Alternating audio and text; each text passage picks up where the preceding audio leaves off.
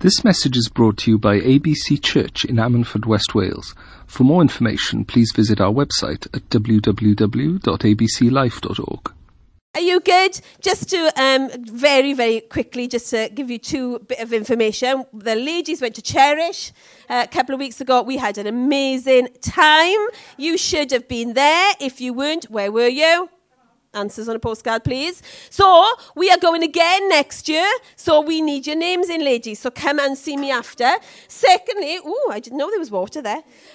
Secondly, we had our kids trips yesterday to Noah's Ark. That was amazing too. We had an amazing time. Saw lots of animals, got to milk cows and do all sorts of things. And like Andrea said, with your giving, that was supported by the church as well. So the Tots mums and dads were just amazed by this church's generosity. And that's what it's about, isn't it? It's about giving to the community, serving the community, and taking them to zoos. And just by the way, I didn't know this when I booked it, but we kind of think it's a Christian place. The name does give it away a bit, doesn't it?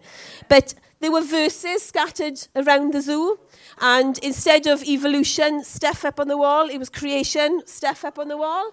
And when they did a little talk about the farm animals and they brought the donkeys in, they actually told them about the importance of the donkey in the story of Jesus and the crucifixion. So we didn't know that when we went, but they got it socked to them anyway. So anyway, look, I am going to fall now. So now, do you ever look around at people in your life and think, you know what, they're doing so well, they've got a better job than me, they've got more money than me, they must be doing something right. Why is it always me that is struggling and them that is kind of, got an enhanced life and stuff going on? Do you ever look at other people? No. Come on, yes you do. You look at stuff, you look at Facebook, you look at Insta, you look at maybe your neighbours, you look at maybe people in your world and you think, oh my gosh, I wish I could be a bit more like them. They got better jobs, better cars, better houses, go on better holidays. We're always looking for kind of why we aren't getting to what we think is our kind of right. Do you get that? Yeah? One caveat, looks can be deceiving. So let's just caveat that there. But God has absolutely amazing things in store for you too. Absolutely amazing things in store for you. He has a purpose for you, purpose for your life. And it's not one of drudgery, and it's not one of less, and it's not one of ill health, and it's not one of depression. It is one of more. It is one of more. Okay? So, and regardless of kind of what happens in our life, when we kind of really lean into God, he absolutely gives us the desires of our heart. Psalm 50 says, I cry out to God Most High, to God who fulfills his purpose in me. Nothing can happen without God ordaining it. And in one sense, we will always live in God's purpose. Whatever we do in life, we will always live in God's purpose. Because God is good and he works all things in our life for good according to his purpose. God has numbered your days and he will fulfill every single purpose he has for you in those allotted days. However, our choices and actions really do matter. Do you hear me? God has a purpose for you. He will absolutely make sure you fulfill your purpose, but our choices and actions really do matter. So I want to look very briefly this morning at a story that shows us that the choices that we make and the actions that we take really do matter. So, who's watching Love Island at the moment? Admit it. Who's watching Love Island? I tell you one thing. Aaron Green, Emrys, Lindsay. I tell you one thing, if you do watch it, so if you don't want to get hooked, don't watch it, because it is very, very, the girls are saying to me, come watch it, and I'm not interested, because you do get hooked. Now, for those of you looking at me thinking, what on earth is Love Island? Basically, they've put a load of girls and a load of boys on a luxurious villa somewhere. Ibiza, is it? I don't know. Somewhere in the sun, anyway. Somewhere in the sun. They've put them all together, and basically the whole idea of it is that couples will couple up, and then they split up, and then they couple up, and they do all this recoupling, they call it. So basically every day or two, like I said, I'm not that familiar with it, but every day or two, basically the boys either stand in a row and the girls pick who they want to couple with for that 24 hours, or vice versa. And it's a bit bizarre to me, really. But anyway, so that's what they do. Now, the story I'm going to look at today, so I'm not speaking about Love Island, so don't worry. But the story I'm going to look at today is a little bit like Love Island. They're not in a luxury villa, though. They're back in Bible times. And it's a story of a he-man with a she-weakness. Now, the story is found in Judges, and there's quite a few chapters. It's 13 to 16, so there's a lot to cover.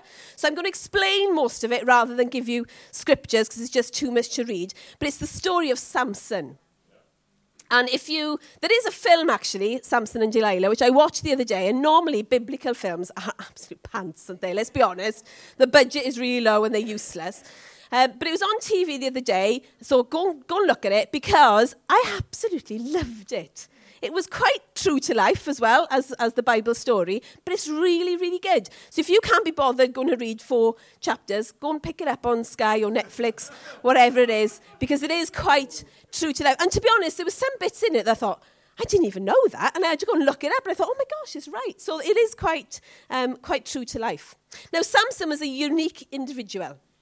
He was a Nazirite, and a Nazirite was somebody who took a vow to abstain from certain things. So he wasn't allowed alcohol, or anything to do with alcohol, grapes or raisins or anything. He wasn't allowed to shave or cut his hair, and he wasn't allowed to touch dead bodies. Now, normally, they would take this vow for a period of time, and the whole purpose of the vow was to show that they were devoted to God. Now, most people, like I said, did it for a short period of time. However, Samson, he had to do it for the whole of his life. That's what God had instructed his parents. He had to abstain from alcohol, from shaving and cutting his hair, and touching dead bodies for the whole of his life. See, the reason being is that Samson had, like we have, he had a specific purpose to do. So in Judges 13 verse 5, he said, he shall begin to save Israel from the hand of the Philistines. Philistines. Now, he had a big purpose, didn't he? He had a big purpose. Judges 13 says, and the woman bore a son and called him Samson. The young man grew, and the Lord blessed him, and the Spirit of the Lord began to stir him. Now, the word stir literally means to motivate him to action. So God was working in Samson's life from his very, very first day. And we'll see over and over again that God just blesses him and touches him and makes sure that the purpose of God happens in his life. So his purpose was to deliver the children of Israel, and for 20 years he was able to do just that. The Philistines made every attempt to destroy him, but failed constantly. He was causing havoc for them, and that he vowed that he would destroy them and destroy anything because they were not obeying God, they were not liking God, and they were just doing their own thing. Now, for those of you who've got children, one of the worst things about having children, I think, there's lots of worse things. If you haven't got kids, there are lots of them. But I think one of the worst things is when they start dating. Do you think so? Or is it just because they got girls? I don't know. So as you know, we got 3 girls. And literally, from day one, for when they're in school, like the age of 3 or 4, they come back, Mum, I got a boyfriend. I was actually going to name them, but I thought, no, I better not, just in case they listen on podcasts, because Caris had one that she always said she was going to marry, but I better not name him in case he listens to the podcast.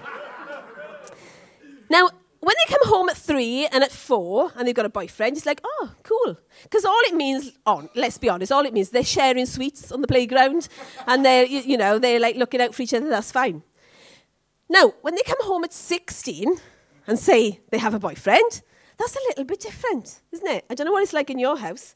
But in our house, it's where's he from? Where does he live? Who's his parents? What do they do for a living? Don't quite get to what size bank account do they have, but they need a big one with our girls, I can tell you that now. And then when they actually visit our house, they have a full assessment of suitability. That's what's conducted in our house, a full assessment of suitability. Now, over the years, some have passed the test. Let me tell you, some haven't. And we've been kind of, really, is this going to happen? You see, by the way, I better put this in. Ben, if you're listening online, you're fine. You passed the suitability test. You are fine. I thought I better put that in. So Ben's been approved. You see, we all want our kids to end up with somebody that we approve of, don't we? For me, it is different to the girls. For me, it's somebody clean-shaven. Sorry, guys, I don't like facial hair. Somebody clean-shaven, short hair, and that they can keep the girls in the way that they are used to. Now, when I say keep them in the way they used to, they have to be able to cover their ASOS monthly bill. Because otherwise they're going to be running back to Mum to help out. So, Ben, you need to cover a very big ASOS monthly bill. And so it was with Samson. You see, Samson returned to his parents and told them that he'd found somebody that he wanted to marry in Judges 14, verse 3. And he asked them, why? No, because it wasn't Delilah. Nah. I thought I'd catch you out. But Samson had been, listen, he was a he-man with a she weakness. He had been with a lot of women in his time, as we read through the Bible. But the interesting thing is, not one of them is named, except Delilah.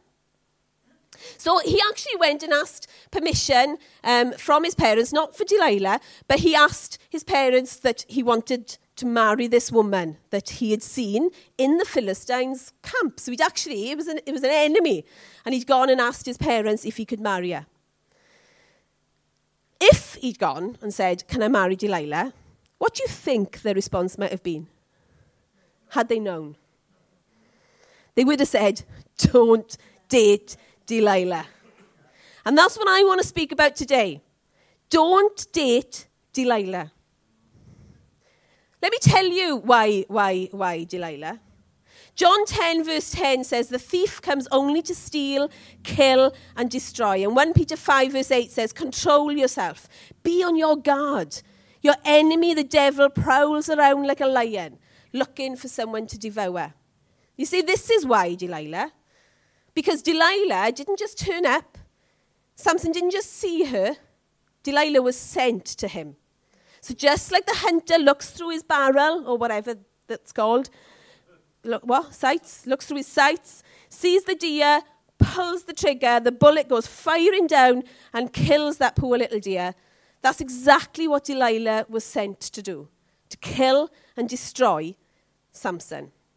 And that's why Delilah. You see, the Philistines were scared of him. They knew he had the power to destroy them. He was causing havoc for them already, and they needed to stop him. Now, they didn't know what his source of strength was, but they definitely knew what his source of weakness was. And that was women. And that's why they sent Delilah. You see, what we need to be aware of, and we've sang this morning that we're children of God. As children of God, what we need to be aware of is the devil is scared of us too. He is scared of you.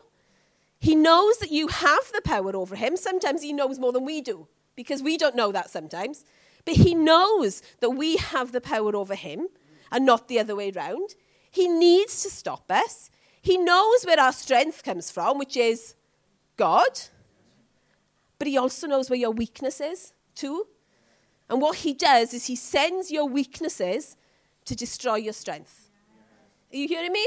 He sends your weaknesses to destroy your strength. 1 John 4 verse 4 says he is a real person. He is a real enemy of your soul. But, and I love buts in the Bible. Don't you love buts in the Bible? But the great truth of God's word is that greater is he that is in me than he that is in the world. So everyone has a Delilah to face in their life. Delilah is being, has been, and will be sent to you. So you need to be on your guard, because she is a real enemy of your soul. But there are warning signs, and we need to take heed of the warning signs before Delilah comes in and stops our purpose, and maybe even stops our life. You see, Samson met Delilah before he met Delilah. Does that make sense?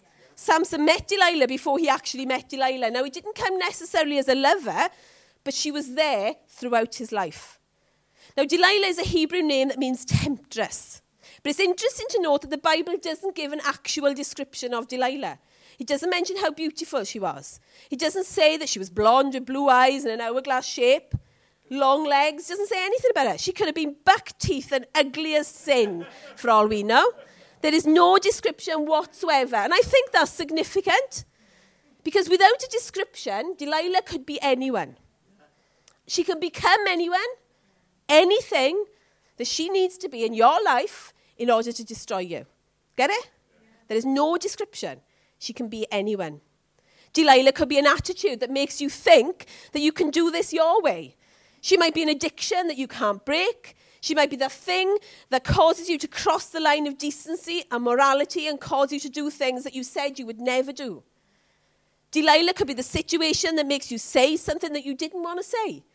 She could be the place that whenever you go there, you get involved in something that you really didn't want to get involved in. Delilah could be that person that whenever you're around, you criticize, you pull people down. You know it's wrong, but whenever you're around this person or these people, you can't help yourself. Delilah could be a spirit that causes you to be depressed, hopeless, discouraged, lonely, frustrated, maybe even suicidal. You see, Delilah tells you you're not good enough and you're not loved, that you are nothing. She can be money, power, she can be prestige, she can be position, she can be drugs, she can be sex, she can be whatever it takes to get you attracted to her and then pull you down. So Samson met Delilah long before he met Delilah. Now, the first Delilah he met, we see quite early on, and it's the Delilah bad attitude. John Maxwell says your attitude determines your actions, and your actions determines your accomplishments. It starts with your attitude. But Samson, although he had a great commission, had been placed on his life, he had an important job to do, he had a vital purpose, his bad attitude kicks in very early on. You see, we literally see him going into the enemy's camp. He sees somebody hot. He decides, that's the person I want to marry. It wasn't Delilah. That's the person I want to marry. And his parents, he goes back to his parents and they're like, guy, what are you doing? She's not even one of us. She's an enemy. But what does he say in Judges 14? The English Standard Version says, get her for me, for she is right in my eyes. King James Version says, she pleases me. You see, if we are honest, this is our mission statement as well, isn't it, over our lives. We do what is right in our eyes. We do what we want, when we want, and we live under the delusion that this is the best way to live. As long as I am pleased, as long as I am satisfied, this is what I'm going to do. So our attitude can be our Delilah. It's about me. It's about what I feel. It's about what I want. It's about what I get. It's me. You see, Samson does get his way, and he ends up marrying this woman. And the party is going to last 7 days. Now, if anybody's paid for a wedding or about to pay for a wedding, you'd be going, phew, I'm glad it's only 1 day in the UK. My gosh, 7 days. But that was the culture at the time. And so Samson goes back to the Philistine town to make plans for the wedding. And on his way there, he actually meets his second Delilah. He walks through a vineyard. Now, what was he? Nazarite. He's not supposed to be anywhere near a vineyard. You see, it started with his attitude, and now he's visiting places he shouldn't visit. Samson's second Delilah was bad places. A place where you know you shouldn't be. For you, it could be a pub. It could be a betting shop. It could be a particular area of town. It's somewhere that isn't good for you. It could be even staying at home on a Sunday morning instead of being here, where you should be. You see, a place where Samson was at the vineyard in itself wasn't the issue. The place isn't bad, but it was bad for him. The pub isn't bad, but it might be bad for you. It's the temptation that comes when you're there. You see, I can go to a pub and I can drink Coke all night. I can go to a betting shop and never put a bet on. I can go to an area of town and not fall into with the drug addicts. I can go to somebody's house and I can not gossip. I can miss one service at church because I'm tired or I'm not feeling it. But I'll be here next week. Others can't. They missed months. But I struggle going into Zara. Let's be true. I struggle going into Zara and not coming out with a shopping bag. And sometimes I can't afford it. Everybody's Delilah is different. And I know that's petty, but for some, money is a big, big issue. Now, whilst he was in the vineyard, Samson gets attacked by a lion. So, again, it's an amazing story. Watch the film. Or better still, read the Bible, obviously. Obviously. But watch the film. Anyway, he gets attacked by a lion. And that's when he meets his other Delilah.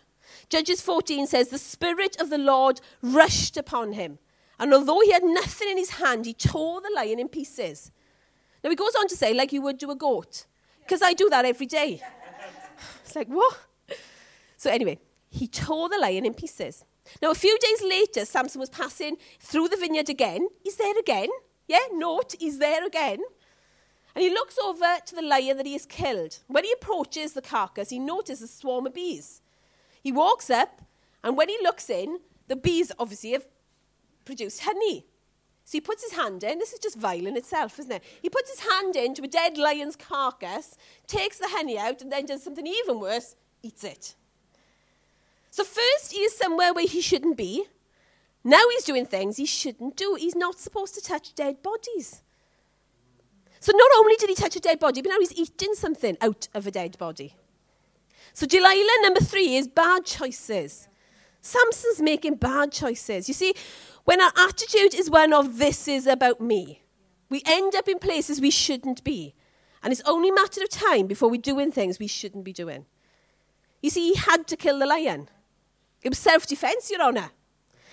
You see, the devil is cunning and will create an environment that you have to do things, where it's difficult to get out of a situation. So, for example, getting drunk. Well, they kept buying me drinks, Your Honour. Taking drugs. Well, I was down and they said it would make me feel better, Your Honour. Sleeping around. Well, I didn't want to look boring, Your Honour. Even things like gossiping or criticism. Well, what was I supposed to say? They were all saying it, Your Honour. Or ignoring somebody. Or avoiding somebody. Well, do you know what they did to me, Your Honour? The story continues, and the wedding is now here, and Samson can't help himself from getting into even more trouble. Now, stay with me with this one, because it's a bit complicated. He met with some 30 men that had been given to him. He had no friends, so the groomsmen were given to him from his in-laws or whatever. He made a bet, trying to be cocky again now, he made a bet with these 30 men that they couldn't solve a riddle that he poses to them. Now, I won't go into the riddle, but the riddle was all about him killing the lion, getting the honey and whatever. Now, of course, they couldn't get that riddle because they didn't know anything about what he'd done. And incidentally, as a side note, because Andrew always puts side notes in, so I'll put one in. As a side note, if you do read the Bible, at every point it says, and he did not tell his parents. And he did not tell his parents. And he did not tell, and he did not tell. You see, what this does to you as well, what Delilah does to you, is spirals you down into lies and lies and lies and obvious shame. Because that's why he didn't say anything. Because he knew he shouldn't be doing it. And here he was again, getting them to this riddle that they would know nothing about because nobody knew about this scenario with the lion. So after 3 days, these guys couldn't work out this riddle. So what they did, they bribed his new wife to get the answer. Basically, she got the answer, gave it back to them, they fixed the riddle. And now, because he put a bet on, Samson had lost the bet. What a fool. What a fool. Now, Samson wasn't a rich guy, so he couldn't pay the debt that he owed. So we see, and the debt, by the way, was something stupid as well. He had to provide 30 garments back to the people that had sorted the riddle out. So Judges 14 says, again, the Spirit of the Lord came powerfully upon him. See, God hasn't left him, even though he's doing his own thing. God is still there. Then the Spirit of the Lord powerfully came upon him. He went down to the town, which I can't pronounce, struck down 30 of their men, stripped them of everything, gave their clothes then to the people who had explained the riddle. Samson was being dragged further and further down by the places he was visiting and the decisions he was making. Did he stop for 1 minute to think, what on earth am I doing? What is happening to me? Maybe he did. But James 4 tells us very clearly, it is a sin to know what you should do and then not do it. So a while later, Samson gets lonely and he goes back to visit his wife. The plot thickens. And when he gets to the town, her father says, oh, I've given her away to your best man, to your best friend. It's like, who does that? Ben. When you come back. Then when that's when Samson meets Delilah, number 4. Bad emotions. You see, what happened at that time, it was a time of wheat harvest in the town, which was huge economic implications for the Philistines. It brings them loads of money in. So what Samson did was the next logical thing, as we would all think of doing, wouldn't we? In his anger, and with obvious revenge in his heart, he caught 40 foxes. Who does that for a start? How do you do that for a start, innit? then the plot thickens. He tied them tail by tail. How would you do that? But then he sets fire to them. I hope the RSPCA aren't listening. Because he sets fire to them and sets them loose in the field, and obviously they burn the whole field up. So the Philistines now have lost their whole crop. I mean, just saying, don't put this on podcast, but for revenge, that ain't bad. That ain't a bad revenge, is it? Oh my gosh. Up there for thinking, I tell you. Now the Philistines reacted, obviously, and they retaliated. And what they did is they burnt his wife's house down with his wife and his father-in-law in it. You see, revenge never ends up how we think it's going to end up. They say revenge is sweet. It ain't. Samson reacted badly to the news of his wife, as you would, being given to your best mate. But he let his anger and revenge, he let those emotions take over, and it cost him his home and his family. Confucius says, before you embark on a road of revenge, dig 2 graves. And Gandhi obviously agreed with him because he says an eye for an eye only ends up making the whole world blind. Now, psychologists tell us that all bitterness starts out with hurt. Someone wronging you in some way which can either be actual or perceived. And this hurt left untreated quickly turns to anger, and coupled with resentment, left to fester, quickly becomes destructive bitterness. They say that bitterness is regarded as one of the most destructive and toxic of human emotions. It starts to define who you are, takes hold of your personality, and we end up becoming the victim of ourselves. Samson was a victim of his bad attitude, his bad decisions, his bad emotions. He was a victim of himself. So what should we do when we're wronged? Well, Romans 12 is very clear. When someone does something bad to you, do not pay them back with something bad. Do what all men know is right and good. So the story continues, and we see Samson's own people turning on him now. They tie him to a rock, leave him for the Philistines, but the Spirit of the Lord, and notice, the Spirit of the Lord came upon him again. And Judges 15 tells us that the ropes virtually melted away. And he finds a fresh jawbone of a donkey, and with that, kills 1,000 men. Again, breaking his vow, picking up a jawbone. He's not supposed to touch dead bodies, and he kills 1,000 men with it. You see, this pattern is played over and over and over again. Samson does what he thinks is right in his eyes, with no regard for God. He thinks he's doing it in his strength, when in reality, God's presence and God's strength is with him. And that's when he meets Delilah, number 6. His judgment is bad. Bad judgment. You see, Samson just thought this was him. He acknowledged God not one time in his life. Samson had made the call that actually he was the one in control. He was living in his own strength. He seems to be always doing the wrong thing, but still ending on top. Now he's killed 1,000 men with a jawbone, and he's thirsty. And we see him for the first time acknowledge God. He hadn't done it at any other time until he needed something. And he was in a bad place. Judges 15 says, and he was very thirsty, and he called on the Lord, and he said, you have granted this great salvation by the hand of your servant, and now you let me die of thirst and fall into the hands of the uncircumcised. This prayer probably sounds familiar to you, because you see, many of us do exactly that. We don't acknowledge God in our lives. Our judgment is that we've done this. We can do this. I'm going to do this. Instead of acknowledging that, you know what, we can't do anything without God. Bad judgment. And that's exactly what Samson does. And here we see him now. Finally, he needs something from God. He's in a bad place. And that's what we do, don't we? We don't give God sometimes a second thought until we've had a bad health report. We don't give God a second thought until maybe we haven't got the finances to pay the next mortgage. We don't give God a second thought until we need him. When we think we need him. And that's what Samson does. And God, because he's not like me, has compassion, splits open a rock and provides water for him. Now, you think this would be a turning point in Samson's life, wouldn't you? You'd think that he'd have recognised, okay, all this has been going wrong, all this has been going wrong. But no, what does he do? He goes to the next town, finds the next prostitute, and spends the night with her. Back to his old ways. So there's a warning here. Because this marks a turning point in Samson's story. Because if you read the rest of the story, you'll notice the Bible no longer mentions the Spirit of the Lord rushed upon him. Not until the very end. But we'll come to that. So here's something we need to recognize. God is kind, he's compassionate, he is loving, but he's not going to be mocked. God is not willing to let people keep rebelling again and again and again without them feeling some of the consequences of what they're doing. The majority of the problems in our lives are because we do what is right in our eyes far too often. If it feels good, we do it.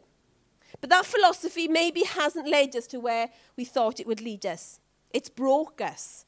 And because God is good, he forgives us, restores us. But then we go right back to doing the very thing that broke us. If you keep going back to your old ways, if we keep recoupling or dating Delilah, don't be surprised when destruction it brings. Yeah, God will forgive. But at some point he's going to say, do you know what? I'm going to let you have what you want. And that's a life without me. He will always, don't get me wrong, he will always forgive.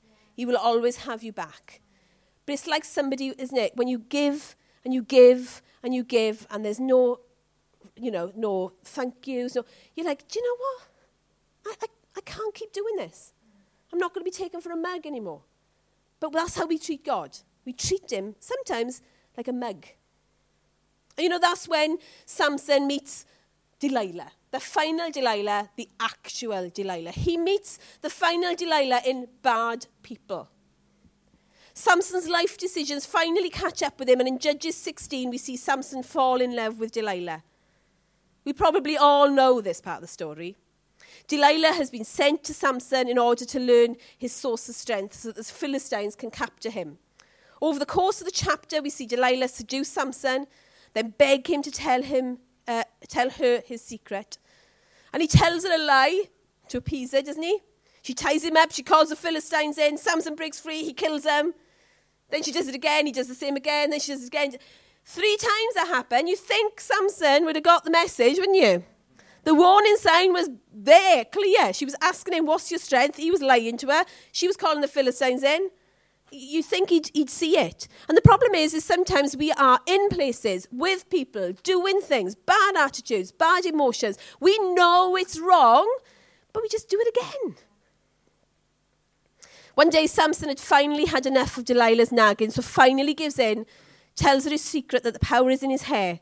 He falls asleep. She calls the Philistines in. They shave his head. He wakes up, tries to break free as he's always done, and guess what? This time God has left him, and he has no power. Delilah has come and wooed Samson. He believes she loves him, but there were plenty of warning signs. 3 times, in fact. The Bible warns us about people who are not good for us. In Corinthians, it says, bad companions ruins good characters. Proverbs 22 says, don't make friends with hot-tempered people. Do not associate with one easily angered. Romans 16 goes on to say, watch out for those who cause division and put obstacles in your way. Keep away from them.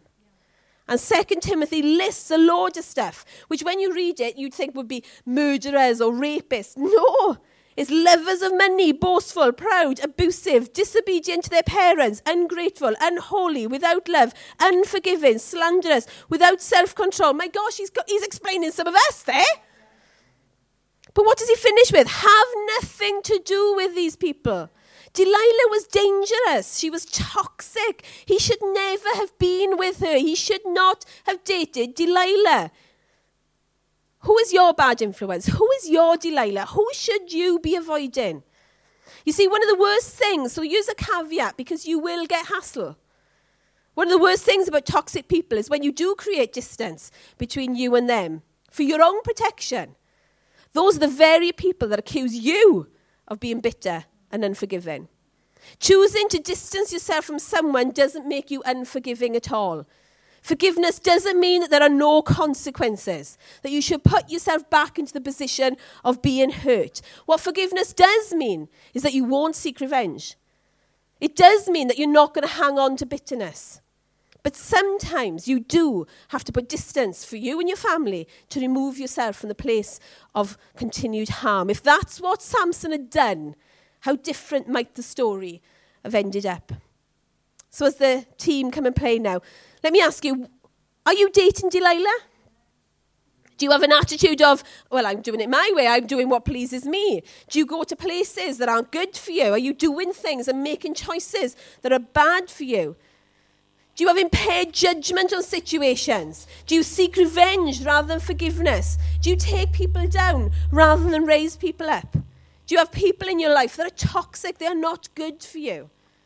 You see, up to this point, Samson had broken every rule but one. He hadn't cut his hair. But at the end, and over the time, God has patiently waited for him to repent. But when he does break the last rule, God isn't there to bail him out. Samson had to suffer the consequences. Why?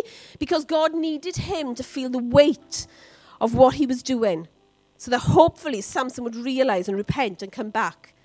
I never want to be in a situation where God has to teach me a lesson and leave me feel the weight of what I'm doing in order to bring me back. Please, God, never let me be in that situation. And so the story concludes. The Philistines, as we all know, take Samson. They gouge his eyes out with hot rods. They force him into labor and he ends up grinding corn, which for him is the lowest of the low. He should never have been in that situation. After a while, they bring him out at a party, chain him to pillars as entertainment. They mock him and watch him as he entertains them. And that's when Samson, maybe for the first time, gets it. And he prays an honest prayer. He says, remember me. And he begs God for strength one more time. He now recognizes that it was God that had done everything for him. That God gave him the strength. And it's now that God returns, gives him the desires of his heart, gives him the strength. And we all know he shakes the pillars, pulling down the roof and killing at least 3,000 Philistines, but himself as well. And that's Samson's life. It's quite a sad story, really, isn't it? A man that had so much potential. A man that had, he was known as in his community. He did achieve God's purpose. He did start to bring the Philistines down, but it cost him everything, including his own life, just because he dated Delilah. So who's your Delilah? What is your Delilah? What is binding you, blinding you, grinding you, and will destroy you? Let's bow our heads and just think about that for a moment, because what I want to do in just finishing, as we're in the thick of Love Island at the moment, let me ask you this morning, and this is a daily decision. Who are you going to couple with this morning? Or for you oldies, who are you going to date this morning? Is it going to be Delilah? Or is it going to be God? Imagine them standing in front of you, Delilah or God. Let me tell you a few things about them both. Let me tell you a few things about Delilah, first of all. Delilah is attractive. Delilah is fun. Delilah meets your human needs, or maybe I should say your human wants. Delilah will make you feel good, but usually only for a short time. Delilah is what you think you need, and your friends will definitely like Delilah. But Delilah will deceive you. She will tempt you. She will take away your strength little by little. She will hold you back from your destiny. Delilah nags you to do things that you don't want to do and eventually wears you down to the point of tolerating things you would not normally tolerate. Delilah takes you to dark places and involves you in dark things. Delilah leaves you behind. She hasn't got your back. She brings with her feelings of hopelessness, despair, anxiety, depression, and fear. There is no future with Delilah. She will lie to you. and she will destroy you. So let me tell you a few things about God, your other option. God is a gracious God. He doesn't treat you as your behavior or your attitude deserves.